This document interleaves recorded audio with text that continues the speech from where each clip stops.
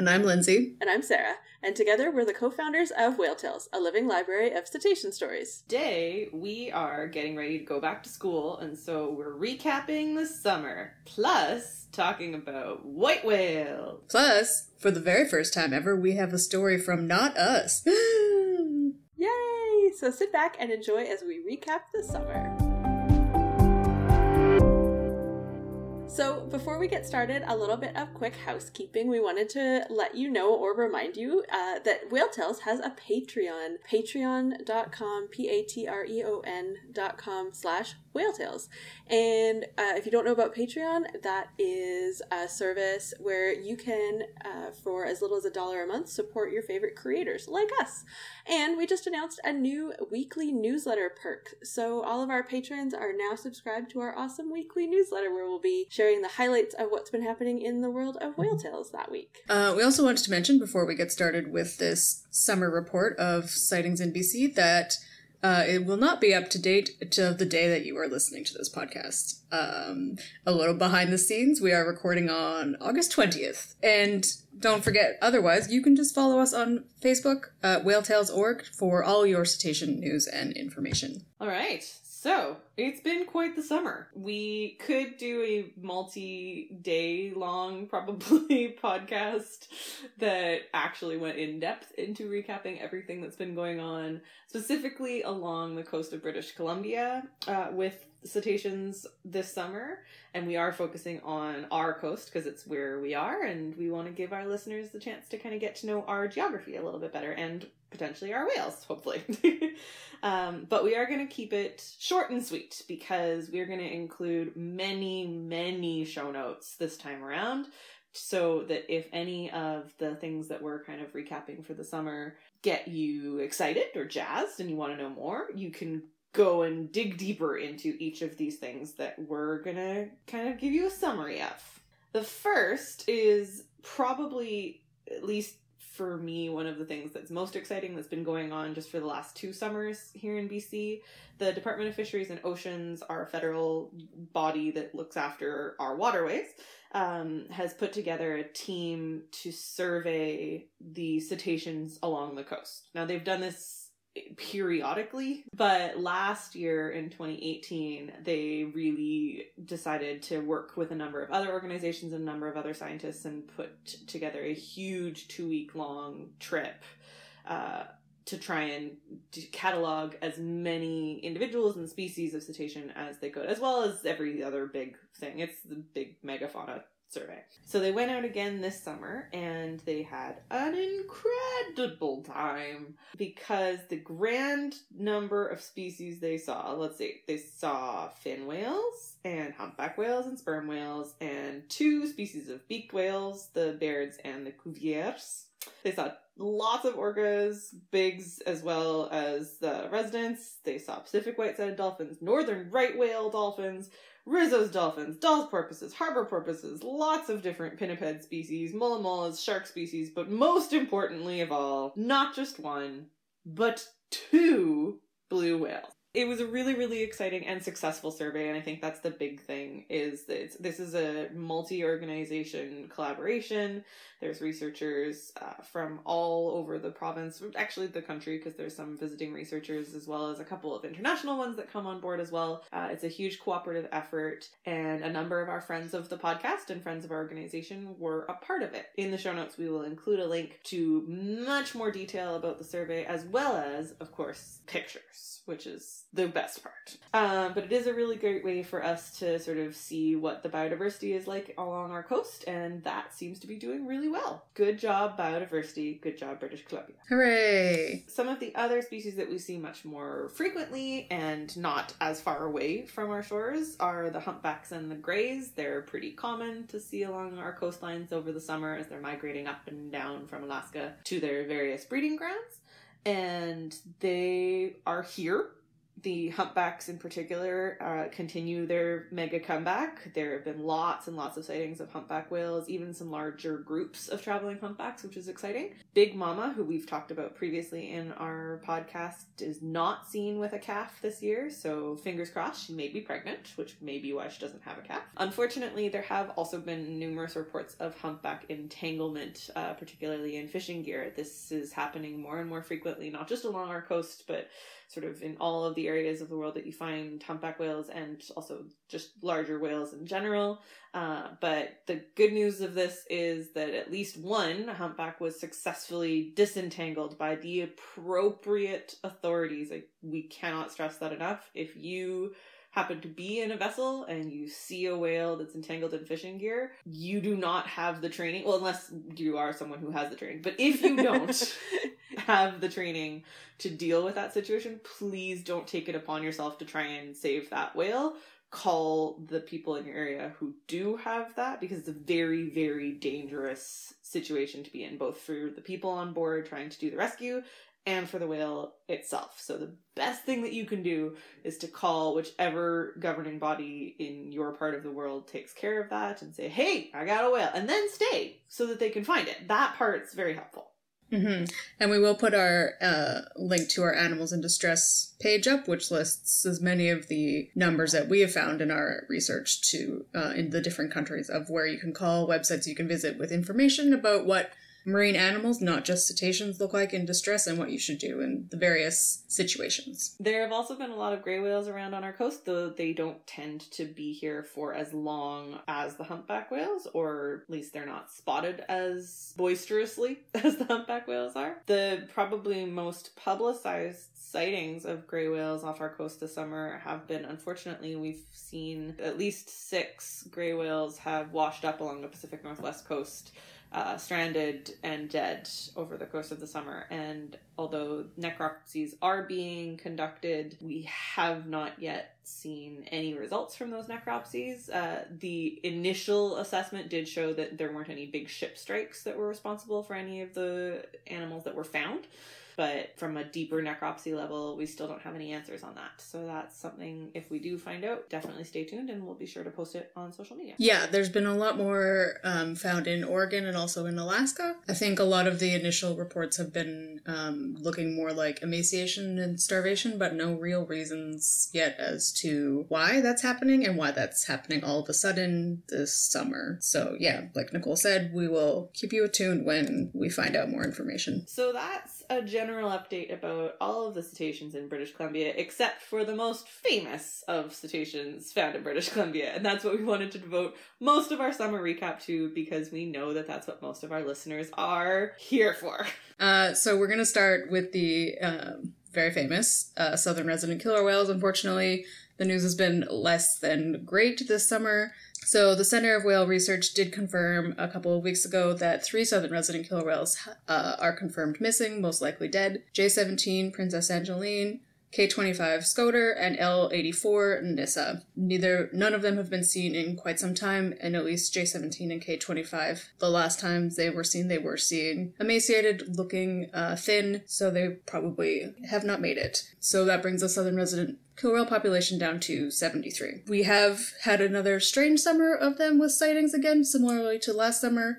We had some sightings in the end of June, and then most recently we have seen them a couple more times, I think fairly regularly in the last week or so, in the Juan de Fuca Strait and the Haro Strait, so they are slowly being sighted more regularly, in August at least, and that has been members of all 3 pods. There was at least one reporting of a super pod, so they are all pretty around. And just to note, again, just because they aren't here, that means their behavior has changed, but they are still finding food, we hope. There's been lots of sightings, lots of reports of salmon in other places this year, and we have also had reports of the southern residents on the outside of Vancouver Island, which is a very unusual place for them to go, but they are following their food, and so that's what they're doing. So we'll see what happens. UBC is studying Chinook this summer to try and study the abundance of the Chinook, if it's actually here and they can't find them, or if the Chinook is actually, the population of Chinook is actually lower than we had expected, and if that is the problem. So we're not really sure what the problem specifically is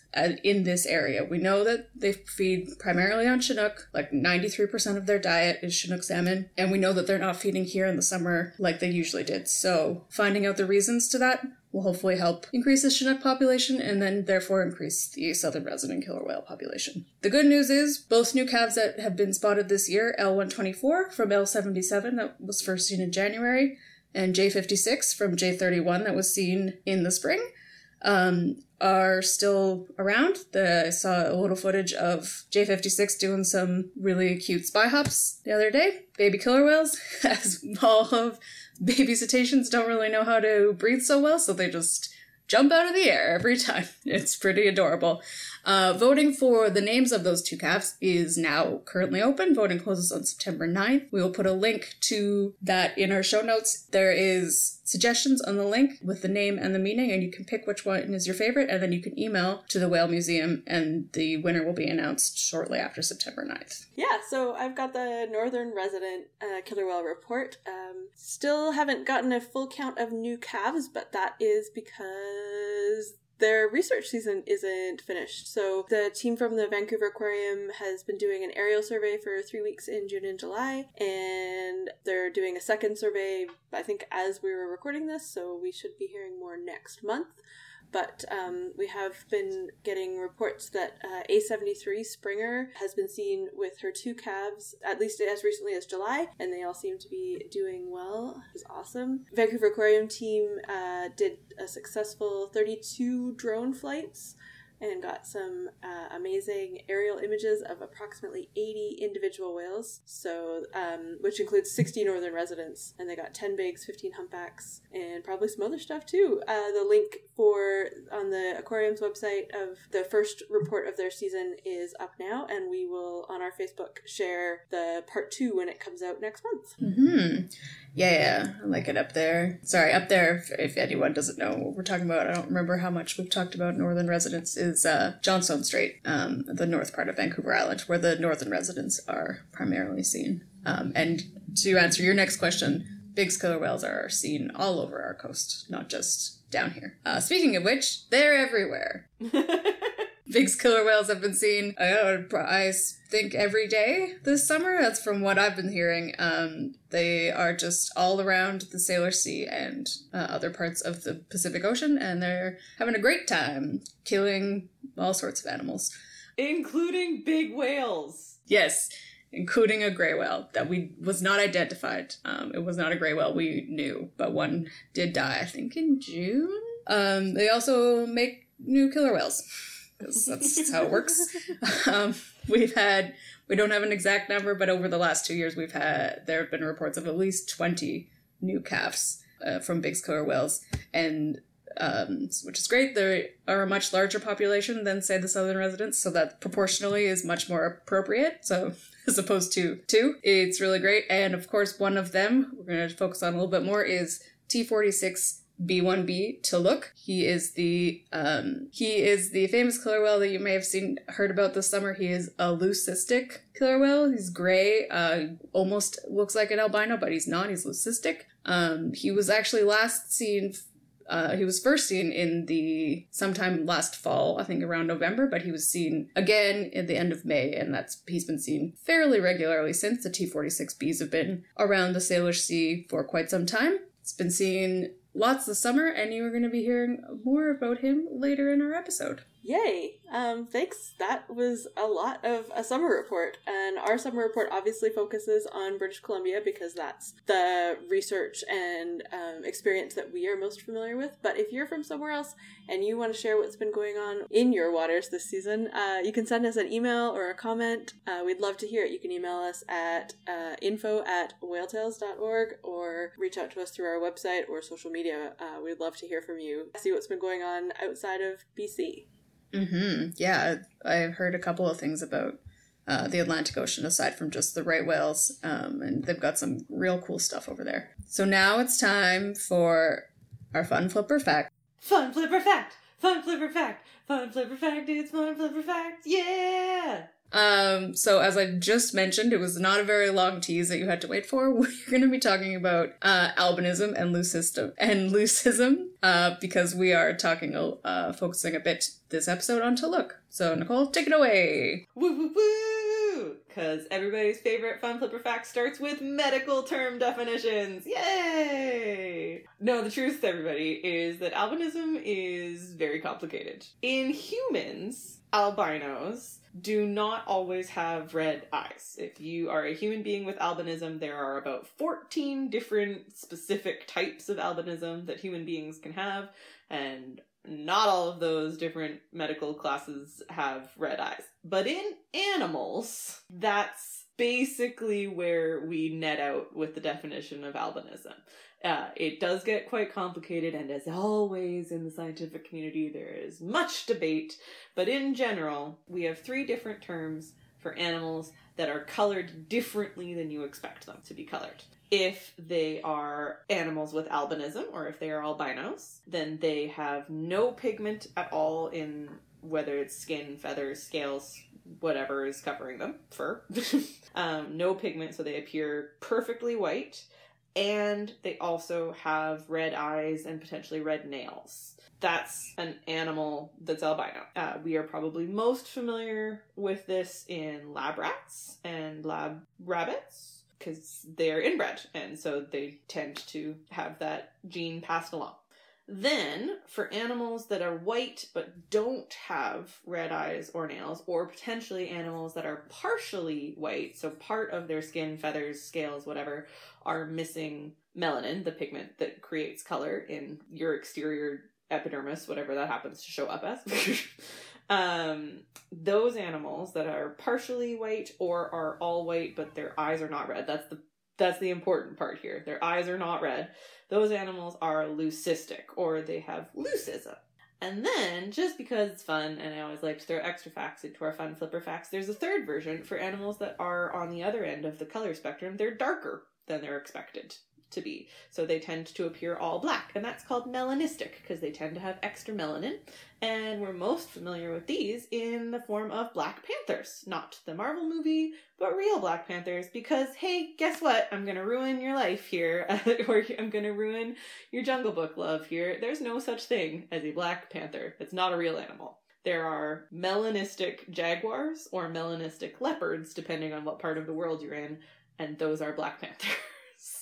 Right? So Bagheera, not a panther. Bagheera was probably a leopard that was melanistic. But since we're talking about cetaceans, and we did want to make To Look our sort of star of our summer report, I wanted to share with you in our fun flipper fact some of the other leucistic or albino cetaceans that have been found over the years. Probably the most famous is one of Lindsay's favorite cetaceans the world over, Megaloo. Oh, I missed him by 2 days.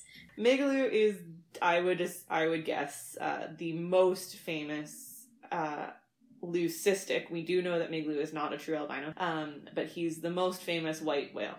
So Megaloo is a leucistic humpback whale in eastern Australia. He was first seen in 1991, I believe. He is over 30 years old, and we know that he's a he because we actually have recordings of his song, which is very exciting. There are other white humpback whales that have been seen, even in eastern Australia. There's 2 other white humpbacks, not sure if they're true albinos or not, and lots of people like to believe that Megaloo may be their fathers. Don't know. But there are also other white cetaceans that aren't just humpback whales that have been seen. In 2014, there was a true albino bottlenose dolphin. Her nickname is Angel. She was caught as part of the Taiji Dolphin Drive and is currently living in an aquarium in Japan. But she is a true albino. That's Angel in 2014. And then there's also another white orca. His name is Iceberg, and he is an orca bull that was first seen in Russia in 2010 in the Bering Sea. There have been lots of other white, again, we're not always sure if they're true albinos or not, because as we've discussed, it's hard to get close enough to see the eyes of a cetacean. But we have seen white gray whales. We've seen white heaviside dolphins. A couple of white blue whales have been seen, which is particularly fun given the color of their name. spotted dolphins, spinner dolphins, pilot whales, and just lots of things in the cetacean world. Interestingly enough, though, even though they've seen white cetaceans of all varieties, so porpoises, dolphins, whales, and we've seen white pinnipeds, seals and sea lions, there has never been a documented case of a white, whether albino or not, sea otter, or any kind of otter, actually, or dugong or manatee. So those of the marine mammal world, those species in the marine mammal world, apparently have never been documented with having this odd gene. Interesting. And that has been your fun flipper fact. Fun flipper fact. Fun flipper fact about albinos. I was going to say albinos or albinism. It just And then you couldn't decide. Mm-hmm. So if you want to hear more about animals with anomalous pigmentation, we've got a couple on whale tails. We've got 2 about Talook so far, and 1 about Migaloo.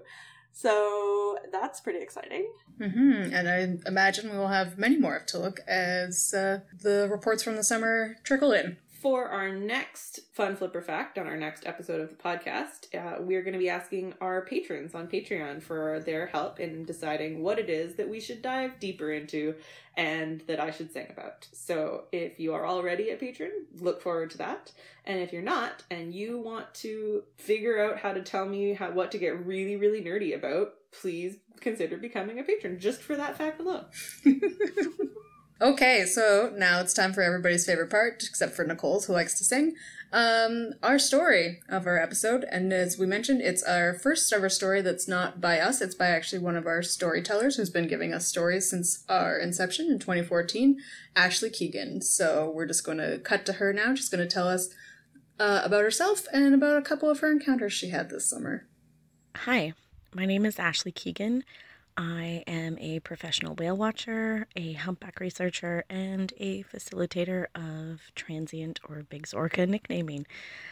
So my first time meeting T46B1B, now also known as Talook, was a pretty exciting day.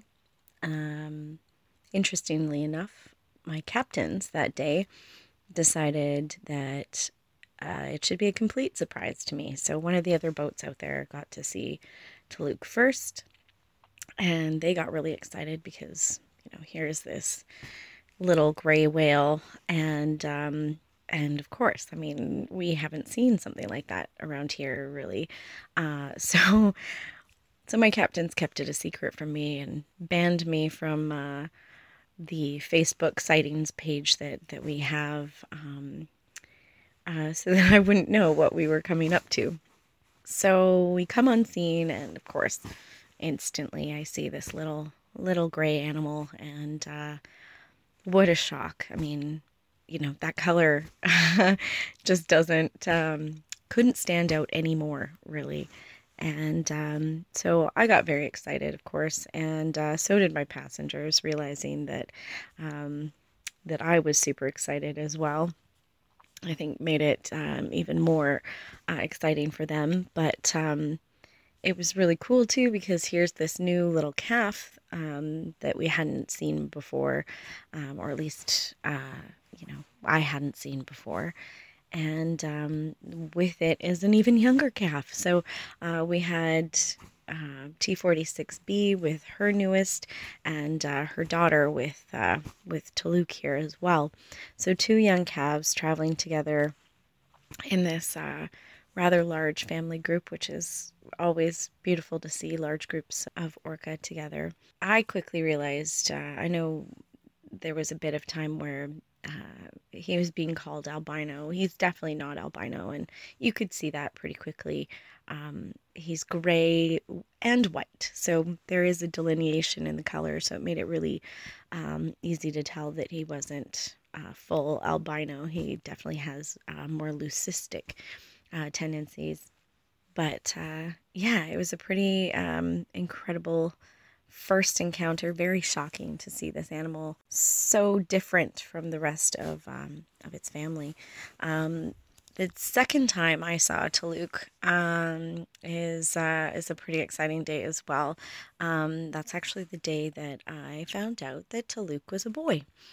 So Taluk and the youngest member of T46B's kids, who we are still working on nicknaming all of them. But that little one and Taluk were going crazy, just trying to fly, basically breaching and chin slapping and tail slapping, and they were having a great old time while everybody else just kind of traveled around beside them. And so yeah, Taluk decided to do kind of an upside down back dive, back breach, and I got that lucky shot where he showed just the right part of his belly for me to be able to tell that that he was a boy. So that was really exciting. Now, the nicknaming of Taluk was an interesting process. Normally, we take a little while to do it. We get everybody to put some names out there, put those names to a vote, and the winning vote, the name with the most votes wins. But in this case, we did this really quickly as well. We did this within just a couple of days because there was such excitement around him, and it was a good story. So he ended up in the media very quickly as well. So we wanted to make sure that he had a nickname to connect the general public and everyone to this little gray whale. But the winning name, which was actually Kanaka, originally, turned out to be maybe not the nicest nickname. Turns out that nickname has some not so nice connotations to it. And of course, after that name had won, that's when all the backlash over the nickname of Kanaka came out. So we quickly put it to a vote again. Basically, the top two nicknames, in fact, the Kanaka had won by like a single vote initially. And so we put it to a vote between if we kept Kanaka, regardless of the negative connotations. There are a lot of place names around this area that are called Kanaka. So we wanted to see if we wanted to keep Kanaka or if we wanted to change it to the second place winner, which was Taluk. So we re-voted, and Taluk ended up being the winner. So there was a little bit of confusion pretty quickly between the nicknames, and I know a lot of people that maybe not quite inside the nicknaming group or weren't paying as close attention to the nicknaming group were confused for a little bit. But yeah, now he is officially nicknamed Taluk, and it is the Bella Coola Coast Salish word for moon. He's, this gray little whale. And so yeah, somebody, sounds like it was actually a passenger of one of the companies out here, put that name forward. And so one of the naturalists from the company put that forward to us, and it ended up being the winning name after all. So it's pretty nice when everybody gets a chance to participate in the nicknaming of these guys. One of the things that was also interesting with Taluk in the first few encounters was that everybody noticed right away that he had all of these rake marks on his body, these orca teeth marks on his body.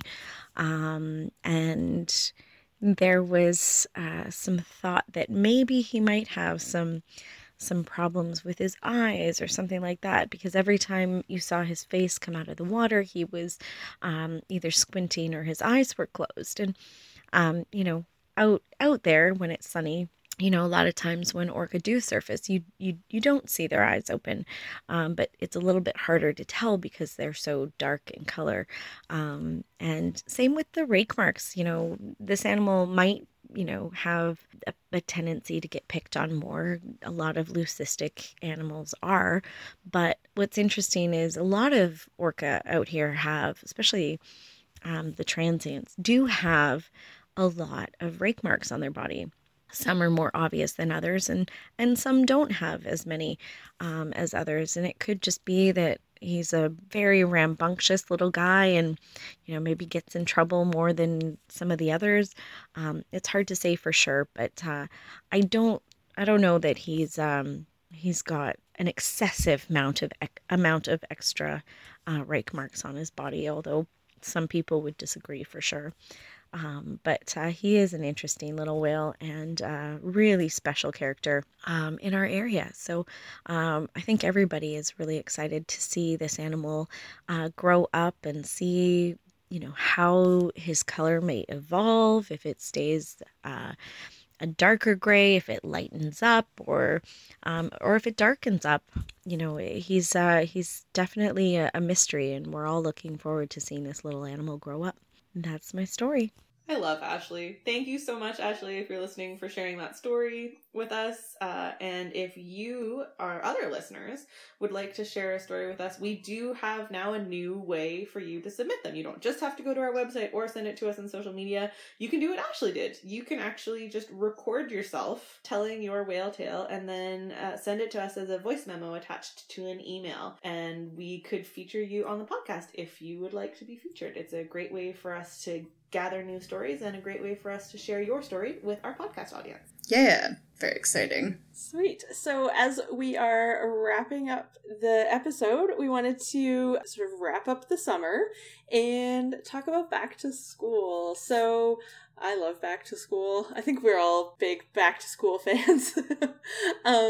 So for our Tales of Saving Whales call to action this month, we figured we'd theme it around back to school. So I always, even though it's been a long time since I've gone back to school in September, I always treat September as kind of like other people's like New Year's. Like I don't really do New Year's resolutions, but September's always been that time of the year where I'm like more likely to decide to make a change or start a new project or something like that. So even if you're not going back to school, there's hopefully some stuff in here that might apply. So obviously when you go back to school, you need school supplies.